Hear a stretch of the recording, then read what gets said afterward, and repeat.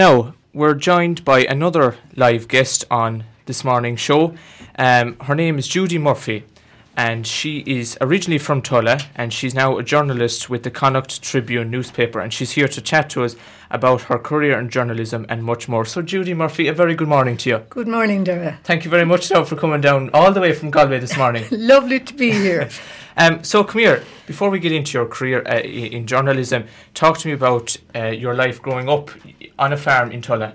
Yeah, I grew up outside Tulla, a place called Derrymore, and there were 4 sisters, and my father died when we were young, but we still have the farm, and it's there. My mother died a few years ago. She was in Raheen nursing home, where she was so well looked after. And where my sisters, 2 of my sisters still live locally. One is kind of betwixt and between. And we have strong connections. One is involved in the local drama group in Tulla, the local history society. So I'm up and down quite a lot because I have nieces and nephews living locally. Yes. And I was very lucky. When I started school, it was just as free education, secondary and tertiary education was coming in. But we went to a tiny local school called Fortan, which was about a mile and a half. I know it very well, yeah. Do you know it? Yeah. And our teacher there was a woman called Kathleen Hayes, who is now Kathleen Minogue from Minogue's Pub in Tulla. Yeah. And we could not have had, I certainly couldn't have had a better start in education than the teaching that Kathleen Hayes gave me. And it kind of gave us curiosity about geography and history and politics and stuff like that. So it was a great basis for everything that followed. And my parents were very much into education, so there were always books, always newspapers, stuff like that around the house. And of course, growing up in a farm, I know myself, I'm living on a farm, and there's always jobs to be done, so I've no doubt you were out and about all the time. Always jobs to be done, hay to be given out, calves to be fed, cow houses to be cleaned out, and stables and stuff to be cleaned out, and the dung heap and stuff. We didn't have slatted sheds in those days. It wasn't quite so sophisticated. But my father had a thrashing machine, and they had reaper and binder and stuff, and they used to go out on hire cutting hay and cutting corn mostly, and doing thrashing and stuff like that. So there was always a great community spirit, and we had great neighbours, and we have great neighbours. And particularly when my father died, our neighbours were so good to us at that time. So we grew up in really pre-social media, all that sort of stuff. We might be killing each other, but we were killing each other out in the fields or wherever. Nobody was kind of privy to what was going on. It was a much simpler time, I think, in a way. Not as well off, obviously, but less complicated in terms of what teenagers and kids have to navigate these days. So as you stated there, you went to Fortan National School and you went on then to secondary school. When it came to the Leaving Cert, when did you realise that I want to become a journalist? I think I always knew I wanted to do journalism or something in the arts. And don't ask me where it came from. And actually, by the way, when you sent me on a bit of information about you there yesterday, you said that there was no journalism in your family. Not at all. I mean, my parents were of a generation where people didn't really get beyond primary school. They might have gone to 14 years of age in primary, but they didn't get beyond that. So, I mean, we were the first to go to second level, and definitely the first, my sister and I were the first to go to third level in our family, our immediate family. And, back then in the 1980s, it was teach, bank, nurse. There was no concept of journalism or how you'd get into journalism. So I kind of dug in and did the degree in UCG at the time, an arts degree. And I opted deliberately to do politics rather than history I did English and I did politics rather than history, so that I wouldn't be tempted to go into teaching, that I wouldn't have the easy route to go into teaching. So then I kind of had to think. You were very determined, with the journalism. I was determined, and then I was lucky enough. DCU with NIHE in Dublin, as it was at the time, was just setting up journalism courses, postgrad journalism courses, and they were doing interviews. And I was lucky enough again. I had to do an interview to kind of show what I would like to write about. And at the time, Bree Dukes was managing the Bell Table, and she really kindly and graciously didn't know me from a bar of soap, but did an interview with me. And on the basis of that interview, I got into, and obviously college results and stuff, I got into what was then NIHE, and it was a really vocational course. And come here, you worked with the Galway Advertiser, and as well as that, you worked for all major newspapers in Ireland, as well as RTE and TG Cahir. But how did you get into the Galway Advertiser? We were put on placement. The course in Dublin was really, really good. It was run by an ex-journalist called John Horgan, who was who was involved in the Labour Party at various points as well. And he was really good. And there was a very good ethos of placing people in either radios or newspapers. And I loved Galway, and I wanted to go back to Galway. And the Advertiser at the time used to take people, I'm sure it still does. And I went in there, and it was unique in that it was the first free paper set up in Ireland. And like the Clare Echo, Echo now, but it was set up in early 70s, early to mid 70s, by a guy called Ronnie O'Gorman, who had gone to London, seen the model in London, and brought it back to Ireland. And it was fabulous in that there was huge focus on the arts. Yes. And that really floated my boat. And at the time, Galway was, like, Mockness were coming on stream, the Arts Festival was getting bigger, Druid were finding their feet. And there were loads of things, like the Water Boys were around and about at the time. Sharon Shannon had moved to Galway and was coming up through the ranks. And there were so many people doing interesting things, and I was there. And I was also doing politics, but it was a lovely mix. And come here, Judy, I'm just curious, why go down the print journalism route? Did you ever consider working like here in radio or TV? Or I did, and I love radio, and I did a lot of radio in my freelance days. But I think when I was in university or postgrad, when I did my postgrad course, the person who was doing radio, I didn't really connect with them, and I liked. Could you expand on that? What do you mean by that? I didn't like them. I didn't like the way they approached the teaching. It was like we were young adults, and I found the person involved very disciplinarian, and it didn't not encouraging. And I always, like, when you sit down to write a feature or to interview someone with a feature, I still use shorthand. So you have a pen and a paper. You sit down and you have a keyboard. It was typewriters when I started, then computers and stuff. But the technology is very simple. And when it comes to radio now, the technology is more simple. But back then, you had recorders, you had this, you had that, you had sound levels, you had all the things that you know about far more than I do. And I wasn't terribly technical. And I just found it all too daunting. And I didn't find the person in charge took those sort of things into account. Because really, at the end of the day, the technology is only there so you can tell your story or do your interview or whatever. But I couldn't with that person get beyond the bounds of the technology. Now, I did do quite a bit of recording later on for RT and things like that. But again, it was always something I was never quite as comfortable with as writing. Now, you've interviewed people such as Martin McDonagh and John Mahoney. Would you like to tell our listeners who them people are? Oh, well, Martin McDonagh is off in Hollywood at the minute, or Los Angeles, ready to take the red carpet or whatever colour carpet it is for the Oscars. Yeah. Was that for the Banshees of Inisherin? Yes. Yeah, and he started out in Galway. He didn't start out in Galway, but he got his first big break with Druid Theatre Company when they put on The Beauty Queen of Leenane, which was the first play he'd ever had staged. And then they did the Leenane trilogy, which was that and two others, The Skull and Connemara and The Lonesome West. And there was a day of a trilogy in the Town Hall Theatre in the late 1990s. We were all sitting there, and some of us thought, God, it's amazing, and some of us hated it. And nobody ever thought that Martin McDonagh would go on to be, I mean, he was very famous, Yeah, as famous as he is. And John Mahoney then, Mahoney is how they pronounce it. Oh, Mahoney, okay. Was Cheers? Or Frasier? Frasier, he was the dad in Frasier. Brilliant. He was brilliant. Yeah, absolutely. Yeah, so he would have come and done various plays in the Galway Arts Festival. So while he was doing plays and you'd be lined up to sort of do interviews with people like him, he was lovely. He became a patron of the Arts Festival. And I'm very curious to know what the day-to-day life is of a journalist. Could you explain to us what you do every day? Well, those are the glamorous bits, and those are the kind of, and some of it is so yesterday I went and I do a feature interview every week, a kind of a human interest, and then I do an arts interview, and then I do various kind of editing of various bits and pieces that come in for arts pages. So yesterday's interview was with a woman who has a unique approach to teaching Irish, because Seachtain na Gaeilge is coming up and is on and stuff like that. And this woman has a very interesting story to tell about how she got involved in teaching Irish to adults. So I did that interview yesterday, and I will write it up on Monday. And I will write up an arts interview on Monday about stuff that's coming up in the Town Hall Theatre in Galway. And then other stuff will come in about other concerts.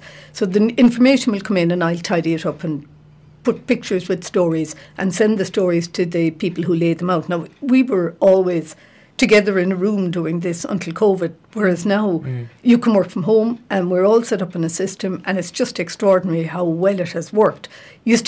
I like going into the office because you can. I was going to ask that. Yeah, is there a noticeable difference now? Like, are you losing out in the camaraderie? I think there is an aspect of that. So I wouldn't go in every day, but I go in regularly because I think it's good to stay in touch with colleagues physically, face to face. So you're mostly out and about, so? I'm out and about, but then we have a Connacht and we have a city paper. We have a city edition of the Connacht.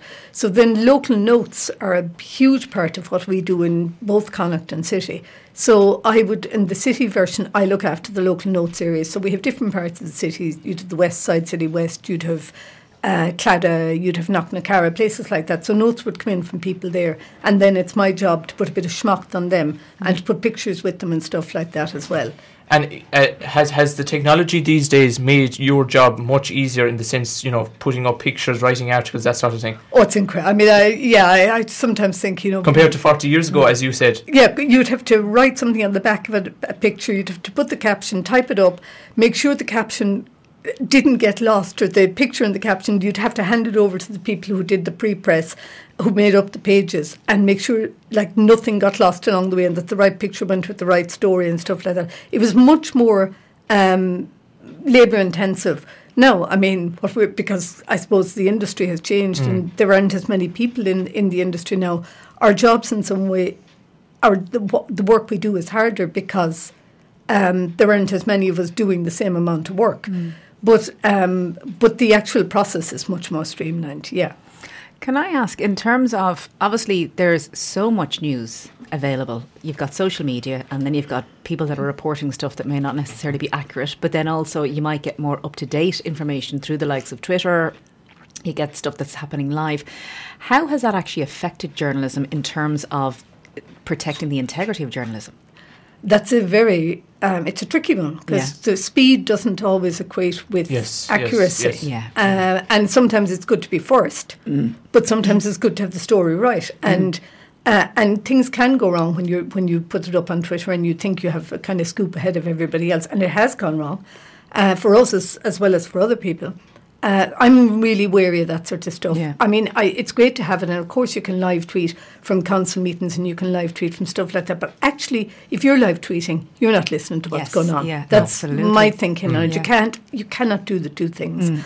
So from our perspective, we cover council and courts and HSE, the forum, the meetings, and all those kind of things that really don't always get covered on Twitter and social media in terms of people who, we're journalists and our first and primary, we're print journalists, and our first and primary responsibility is to the print medium, not necessarily in paper format, but maybe online format or whatever, but not to sound bites, because I just don't think you can give a headline, you can give a bit of information, but you cannot dig into a story. And usually in a story, the detail, what someone said at a council meeting might be in the 5th paragraph, or the decision that was made. The decision might be given in the 1st paragraph, but the explanations as to how it was reached and the process. And that's really important. And that's important for local democracy. To know how these decisions are made and what people say.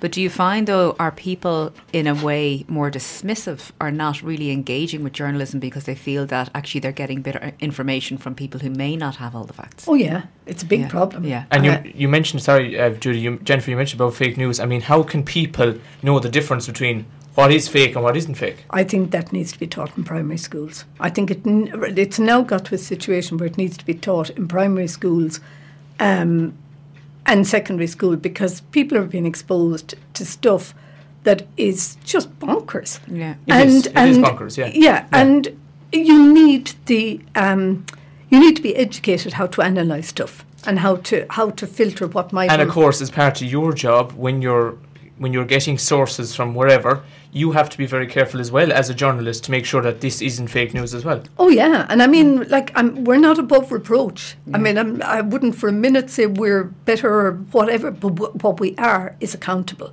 And if you have an issue with something we write, you can take us to court, or you can complain us to the Press Council, or you can ring our editor and give him a tearing of shreds or whatever. But we are accountable, whereas stuff that goes up on social media, there's very little accountability. Yeah. And we have a huge problem with sites that set up and lift stories that we would, like, people send to, as I say, meetings, courts, who are paid a wage to do this by the company. And sometimes you see a slightly varied version of it written by somebody who wasn't there at all, or with the byline by somebody who wasn't there at all. Yeah. And you think, where did that come from? And we've had to contact various platforms and say, please don't use our stuff. And I think that the thing as well is because the news is saying what's going on, and I would probably have noticed it more recently, in like more recent years. Obviously, we've gone through COVID, we're still dealing with it, but there's always, and now this has gone wrong, and this has gone, and it's just very negative. And by the time you're finished watching it, you kind of go, oh God, right. And so I know myself, I tend to, like, I will usually check maybe the likes of the RTE app, BBC and The Guardian, but then I kind of stay away from news because I just find it all quite heavy. And so how do you actually connect people back into the news without them feeling like it's just all doom and gloom? That's very good, and you're right. Particularly during COVID as well, we can remember that too as well. Yeah, well, COVID was so difficult, especially in the first days. I mean, from a practical point of view, not being able to go into the office, having to set up, like, in my perspective, theatre stopped, music stopped, everything stopped. So what are you going to write about?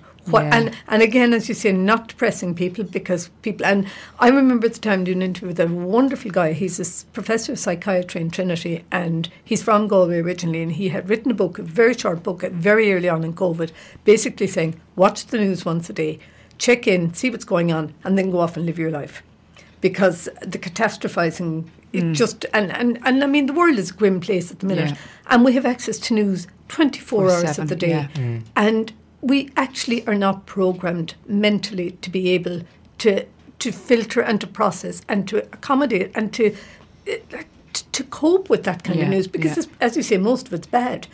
So I like, I mean, our paper is different in the sense that, like, you know, there will be HSE and there will be all the sort of like council and bad decisions being made, or questionable decisions, or, you know, stuff like that, or waiting lists in hospitals. But then you have sport, you have entertainment, you have human interest. So there's a diversity of stuff, and that's the thing I think about newspapers as well, and especially local newspapers. I mean, you know, you try and connect people. And Galway, where I work, is a huge county, and sometimes you think someone in Portumna mightn't have an ounce of interest in what's going on in Clifton. But if you tell it in a way that kind of makes the story interesting, then they might have an interest. I mean, just because it's not in your area doesn't mean that the story isn't interesting. Yeah, absolutely, You know, but it is a challenge. And I mean, as I say, we don't always get it right, and it would be very stupid to think that, that we did. But you try. Yeah, absolutely. And come here, I mean, as during your time as a journalist, you covered many headlines, including the one that our listeners will probably all be very familiar with, the murder of Imelda Riney and Father Joe Walsh locally. Talk to me about that. What did you find out in the end? Oh Lord, I was at home one day, and I was freelancing at the time, and the Irish Press was still on the go. You probably don't remember the Irish Press, but it was a very good newspaper, and it had a really good news editor. And he rang me and he said, there's a woman missing around Loughrea, Woodford, and asked me to go to the Garda station in Loughrea. It was Wednesday evening, I think. And we went out, and there was nothing. I mean, the guards were there, but they weren't at that stage overly concerned about it. And then it just built, and then Father Walsh went missing. And then it became apparent, and then the whole thing started to weave together, and I spent a lot of time out there in those few days. I mean, it was only a very short space of time, but it was just the intensity of it, and knowing that this person was there and doing things. And it was just, and then I covered Father Joe Walsh's funeral, and it was horrific. Horrific, and, yes. Yeah, and the day that Brenda O'Donnell was arrested and brought to the Garda station in Loughrea, I was there. And the initial charging before the case moved to Dublin, I was there for that, and it was really upsetting. And I mean, you think of the woman and her child, and you thought of the priest, and you thought of this young lad locally who had just, what had happened? How had it happened? And particularly for a small, isolated area like Woodford, I mean, people must have been in shock. They were, and people were terrified at the time. People were, terrified, yes. Terrified, even driving out there and going to places. Like, people were just, and I mean, you were driving yourself and you were thinking, he could be anywhere. Well, it's that fear of the unknown. Yeah, huge. Yeah. And you know, witnessing something that is kind of like, it's beyond anything you can ever. And after that, so to speak, that ended, that particular. And then about a week later, I woke up and Morning Ireland was on, and there had been a woman found in the boot of a car in Athlone railway station, pregnant, and had been stabbed.